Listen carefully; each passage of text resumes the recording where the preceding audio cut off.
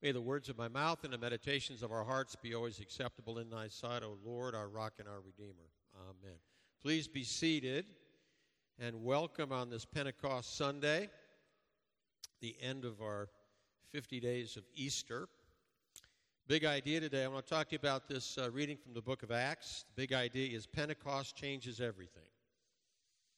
It's really true. Pentecost changes everything. And the Pentecost refers to that feast that's held 50 days after the second day of Passover, the Feast of Weeks, the Feast of the Harvest, the first fruits. They would take the wheat from the sheaf and make it into a loaf. It really represented unity and oneness, very much like the church. We are supposed to be one in Christ, unified in Christ on this Pentecost and going forward. We probably need to interpret the text today in Acts 2 from the text in Acts 1, verses 4 through 8. And while staying with them, he charged them, Jesus, not to depart from Jerusalem, but to wait for the promise of the Father, which he said, "You heard from me. For John baptized with water, but before many days you shall be baptized with the Holy Spirit." So when they had come together, they asked him, "Lord, will you at this time restore the kingdom to Israel?" He said to them, "It is not for you to know times or seasons which the Father has fixed by his own authority. But you shall receive power when the Holy Spirit has come upon you, and you shall be my witnesses in Jerusalem and in all Judea and Samaria and to the ends of the earth." So the Holy Spirit is coming. It's on his way. The meaning of Pentecost is God's equipping his church with the power of the Holy Spirit so that he will be glorified among the nations. We've heard a lot lately about the Westminster Confession. What is the purpose of man? To glorify God and enjoy him forever. I wear a WWJD bracelet. Somebody said, "What would Jesus wear?" And the answer was WWGG. What would glorify God? So I thought, okay, that works. This is a good time to probably remind you of something you already know, and that is that Anglicanism, and for maybe some of those you've never heard this, Anglicanism is what we call three streams. Okay, it's sacrament, scripture, and spirit. So sacrament, we're very traditional, we're Eucharistic. We have Eucharist every Sunday, several times during the week actually, and it's the real presence of the body and blood of Christ. If you walked in here and you hadn't been here before, you'd think you were in a Catholic church because the way I look. We have an altar, we have candles, we have Eucharist, very traditional. We're also scriptural. The Word of God is authoritative for our lives. We are evangelical in that sense. We are saved by justification by faith, not through works. We're also spirit, and we understand, lift up, exercise the gifts of the Spirit. So we're charismatic. Okay? And for 10 years, we were with Living Waters over there, and Worldwide Church of God, Cleveland, Tennessee. All one word. And by the time we were done and we came over here, we were officially Anglo-Costals because we learned a whole lot about the Holy Spirit when we were over there. Things that I had never really known or experienced before, but we've taken it with us and have expanded it here. And we're going to do something at the announcement time. We're going to make a little video for Brandy and Annette Watson. At the end of the month, they're being inducted into the Prophet Hall of Fame or something, and they've asked us if we can make a little video about that. So we're going to do that, and I'll ask you to participate. I think that'll be fun. Acts 2 is the birth of the church. In Acts 1, we're waiting for the Holy Spirit. In Acts 2, he comes. It's the end of the old age. It's the birth of the new age. So really today is our birthday. Happy birthday. Pentecost is our birthday. In the old age, the Spirit was with us. He came, he acted, he departed. So when Isaiah says, "The Spirit of the Lord is upon me," it means that the Spirit has come for a specific time, for a specific purpose. And when that purpose and time is done, the Spirit departs. In the new age, the Spirit does not depart. He dwells in us. He remains. In the old age, we serve God out of fear of the law. I don't want to make God angry. I don't want to do the wrong thing. I'll get in trouble. In the New Age, we serve God out of love for Jesus Christ. I am a slave to Christ. I'm a follower of Christ. I'm a spirit-filled follower of Jesus Christ, and I only want to do what he wants me to do. And when I don't, and I fall, and I get out of fellowship or out of line with him, I'm convicted by the Holy Spirit that dwells within me, and I want to get back in line as fast as I can. In Acts 2, we see the growth of the church in diverse cultures. Barriers that divide us are broken down. There is no slave or free, Jew nor Greek, male nor female. All are one in Christ. It's not external, it's internal. It's what's inside of me. I'm reminded of Martin Luther King's I have a dream speech. I dream of a day when my children are judged not by the color of their skin, but by the content of their character. That's how God sees us, as individuals, not as part of a group. We're living in an age now when you have something called identity politics. So if you are a member of a group, and it could be gender, male, female, race, language, rich, poor, physical ability, nationality, whatever it might be, identity politics says you're part of this group. You are a white, male, straight Christian. I know all about you. I don't need to know you. I know all about you because you are part of this group. You share this identity with all these other people that fit in that group. You're all the same. No, we're not. God does not see us like that.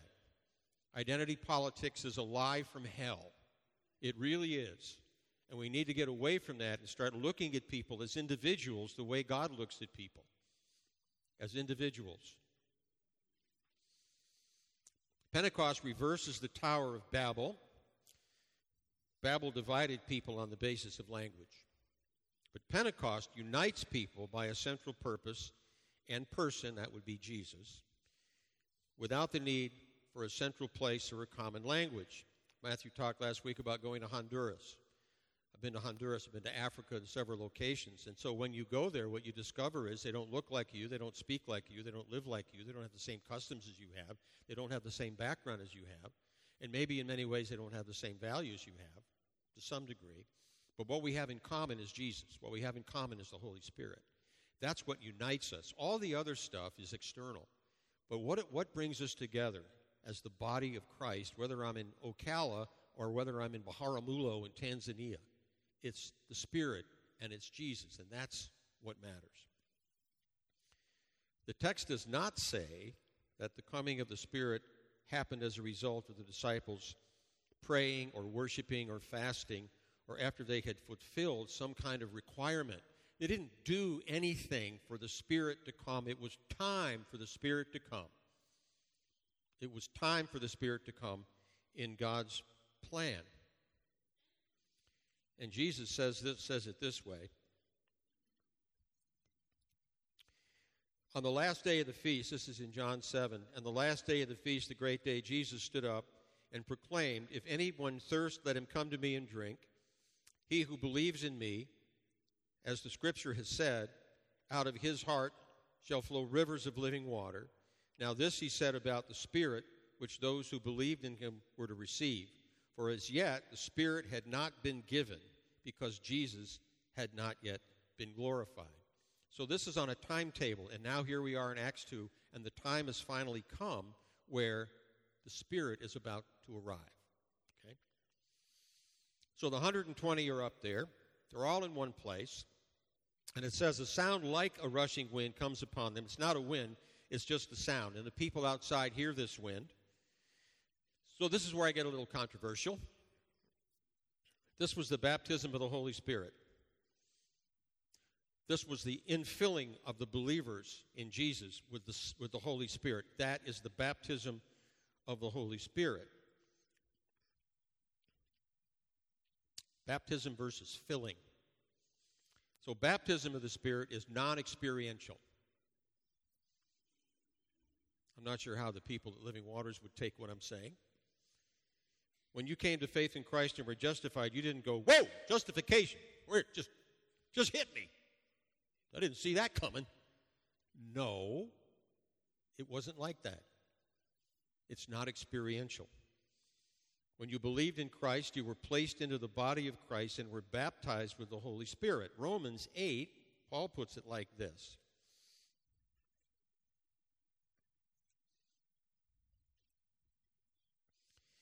But you are not in the flesh, you are in the Spirit. If in fact the Spirit of God dwells in you, anyone who does not have the Spirit of Christ does not belong to him. But if Christ is in you, although your bodies are dead because of sin, your spirits are alive because of righteousness.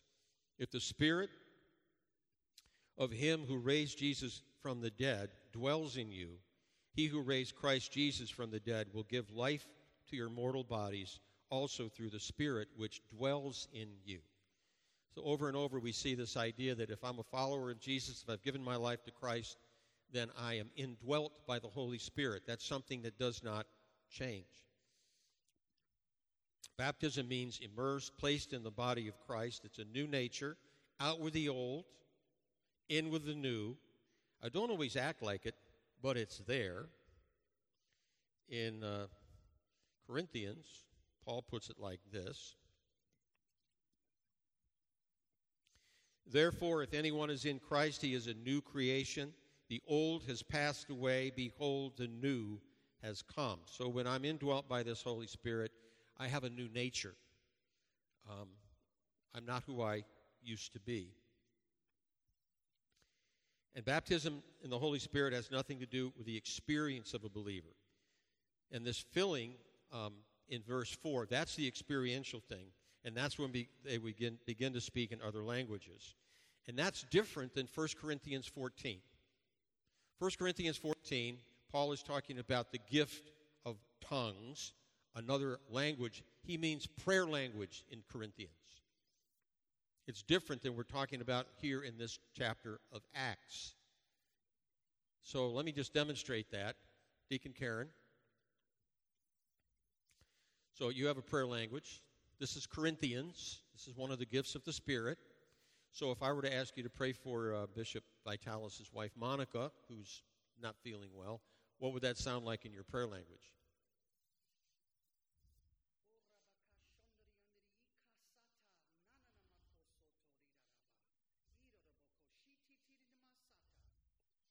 Thank you. Now, God understood that. I didn't.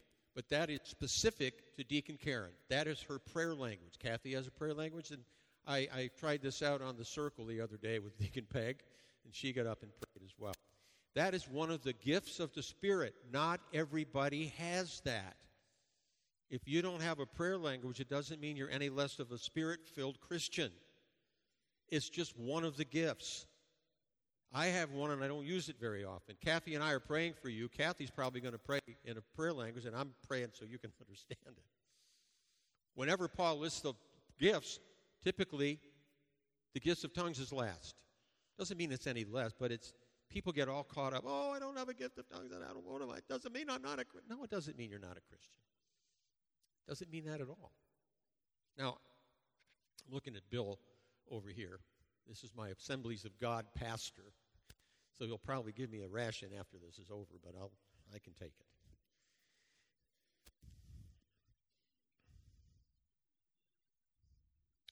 What happened in this setting here in Acts chapter 2 is they got real languages.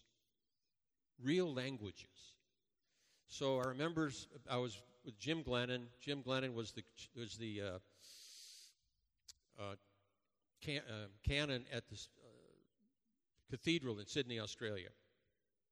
Wonderful guy. Wrote books on healing. Kathy and I got to meet him when he came to Winter Park, All Saints, did a healing ministry. He's standing in the church one day with a professor of ancient languages. And they're talking. And there's a woman sitting there, and she's praying out loud. And all of a sudden, this professor is like, his ears pick up. Whoa, what is that? Did you hear that? And he waits till she's done, and she goes over and he said, ma'am, where did you learn that? And she said, I don't know. Does that mean anything? She was praying in an ancient Greek dialect that no one had used in years. But it was her specific prayer language that God had given her. She didn't know. And the languages that these guys got in Acts chapter 2 when they go out and start to preach, and they're preaching to the Medes and the Persians and this and that, everybody's hearing it in their own language because he gave them a specific language. That's the Acts chapter 2 language versus the 1 Corinthians 15 prayer language. It's different. So filling with the Holy Spirit is something that the fruit of the Spirit reflects, happens after we're baptized in the Holy Spirit. Baptism happens once. Filling is ongoing. Filling happens when you're walking with Christ, yielding to Him moment by moment. Think of a fire hydrant versus a faucet. So you turn on your faucet at home and water comes out, but if there's a fire, you turn on that fire hydrant, a whole lot more water comes out at great pressure. That's the difference between being baptized in the Spirit on an everyday basis, being led by the Spirit, versus being filled with the Spirit for a particular purpose. I've told you, when 9/11 happened, E.L. Foster, the mayor, had a group of city workers come, about 200 people. He called me and he asked me if I wanted to go. I said, fine, I'll be there. So I get over there, I go in, and I'm standing off to the side. E.L. gets up to the microphone and says, thank you for coming. Father Don will now address us. Huh? I had no idea I was going to do that. And I went, all right, Lord. And I went over. I have no idea what I said. I don't remember one word I said, but I was filled with the Holy Spirit at that moment. And I said whatever He wanted me to say. I have no clue what I said. And I didn't go, what are you talking about? You didn't say anything about speaking. And I remember, we went to 2 general conventions. I think Kathy could tell you. Went to one in Minneapolis for the Episcopal Church. Every 3 years they have a general convention. There was one in Minneapolis and one in Columbus, Ohio. I had no intention of saying anything. But at some point, somebody said something, and I just got up and went up to the mic. And I still don't really know what I said. But that's being filled with the Spirit and moving in the power of the Spirit.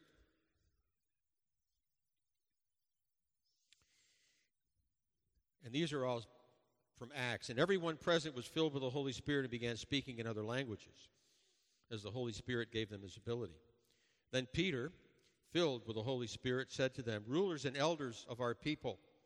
After this prayer, the meeting place shook, and they were all filled with the Holy Spirit, and they preached the word of God with boldness. So Ananias went and found Saul. He laid his hands on him and said, Brother Saul, the Lord Jesus, who appeared to you on the road, has sent me so that you might regain your sight and be filled with the Holy Spirit. Saul, also known as Paul, was filled with the Holy Spirit, and he looked the sorcerer in the eye. And the believers were filled with joy and with the Holy Spirit. And on it talks about being filled with the Holy Spirit for a particular purpose, for a particular time. The Holy Spirit always indwells. It doesn't go away, but there are times when you have that filling of the Holy Spirit that makes a difference.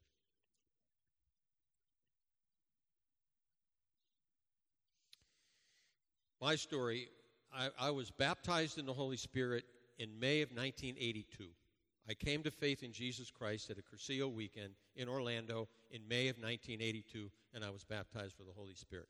When I went to seminary, there was somebody who came and talked about the Holy Spirit, and he talked about the release of the Holy Spirit and the filling of the Holy Spirit. And I said, I want that. And the next morning, they asked me if to go down to the basement of the seminary in a classroom-type setting. And people gathered around me and prayed for me, one of whom was my wife. And then there was the release of the Holy Spirit that had been in me since May of 1982.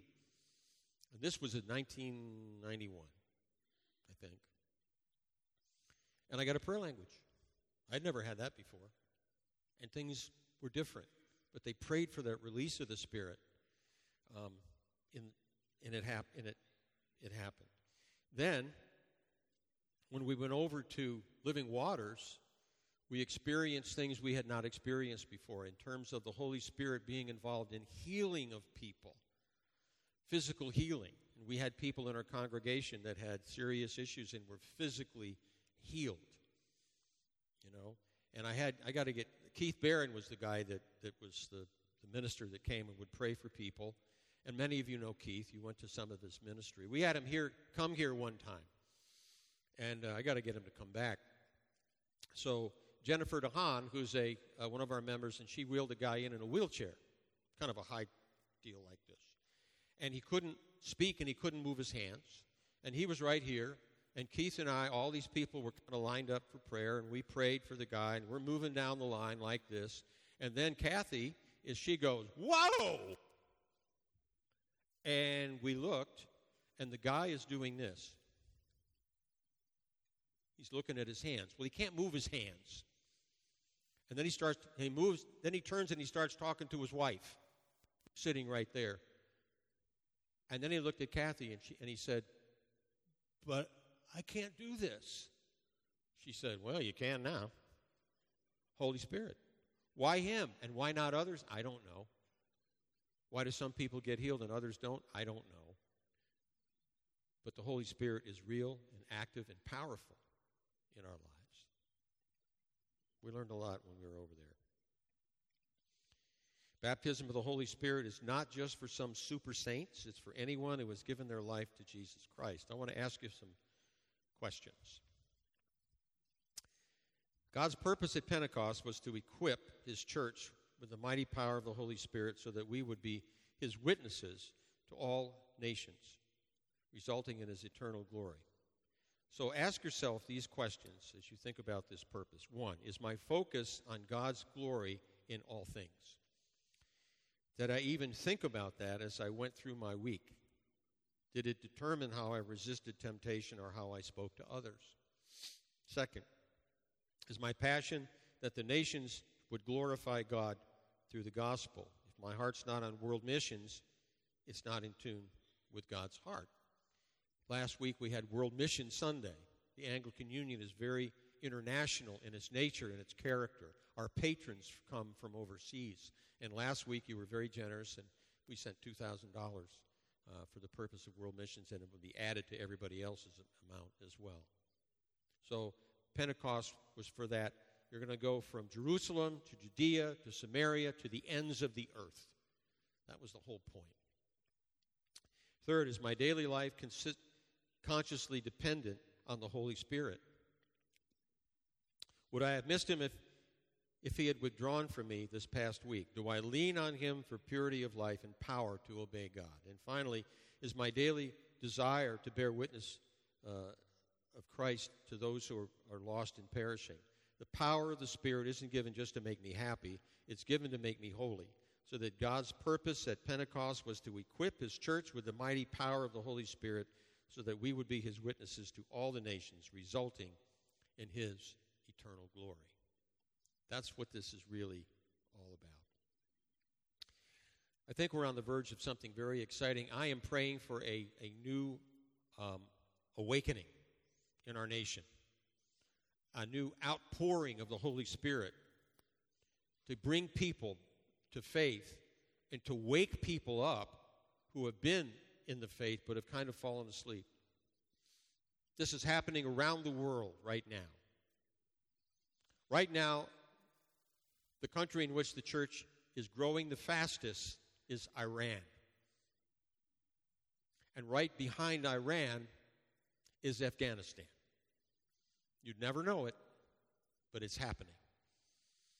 All around the world, people are waking up, coming to faith in Jesus Christ. And as the sun sort of has been setting in the west, I'm hoping that, and it gets darker, I'm hoping that the light gets lighter, and that the people of God will wake up and be the light and push back against the darkness. We're like a ship in dry dock about to be flooded and launched for its purpose. Ships belong at sea, and so the question is, are we ready to get underway with the Holy Spirit? Amen.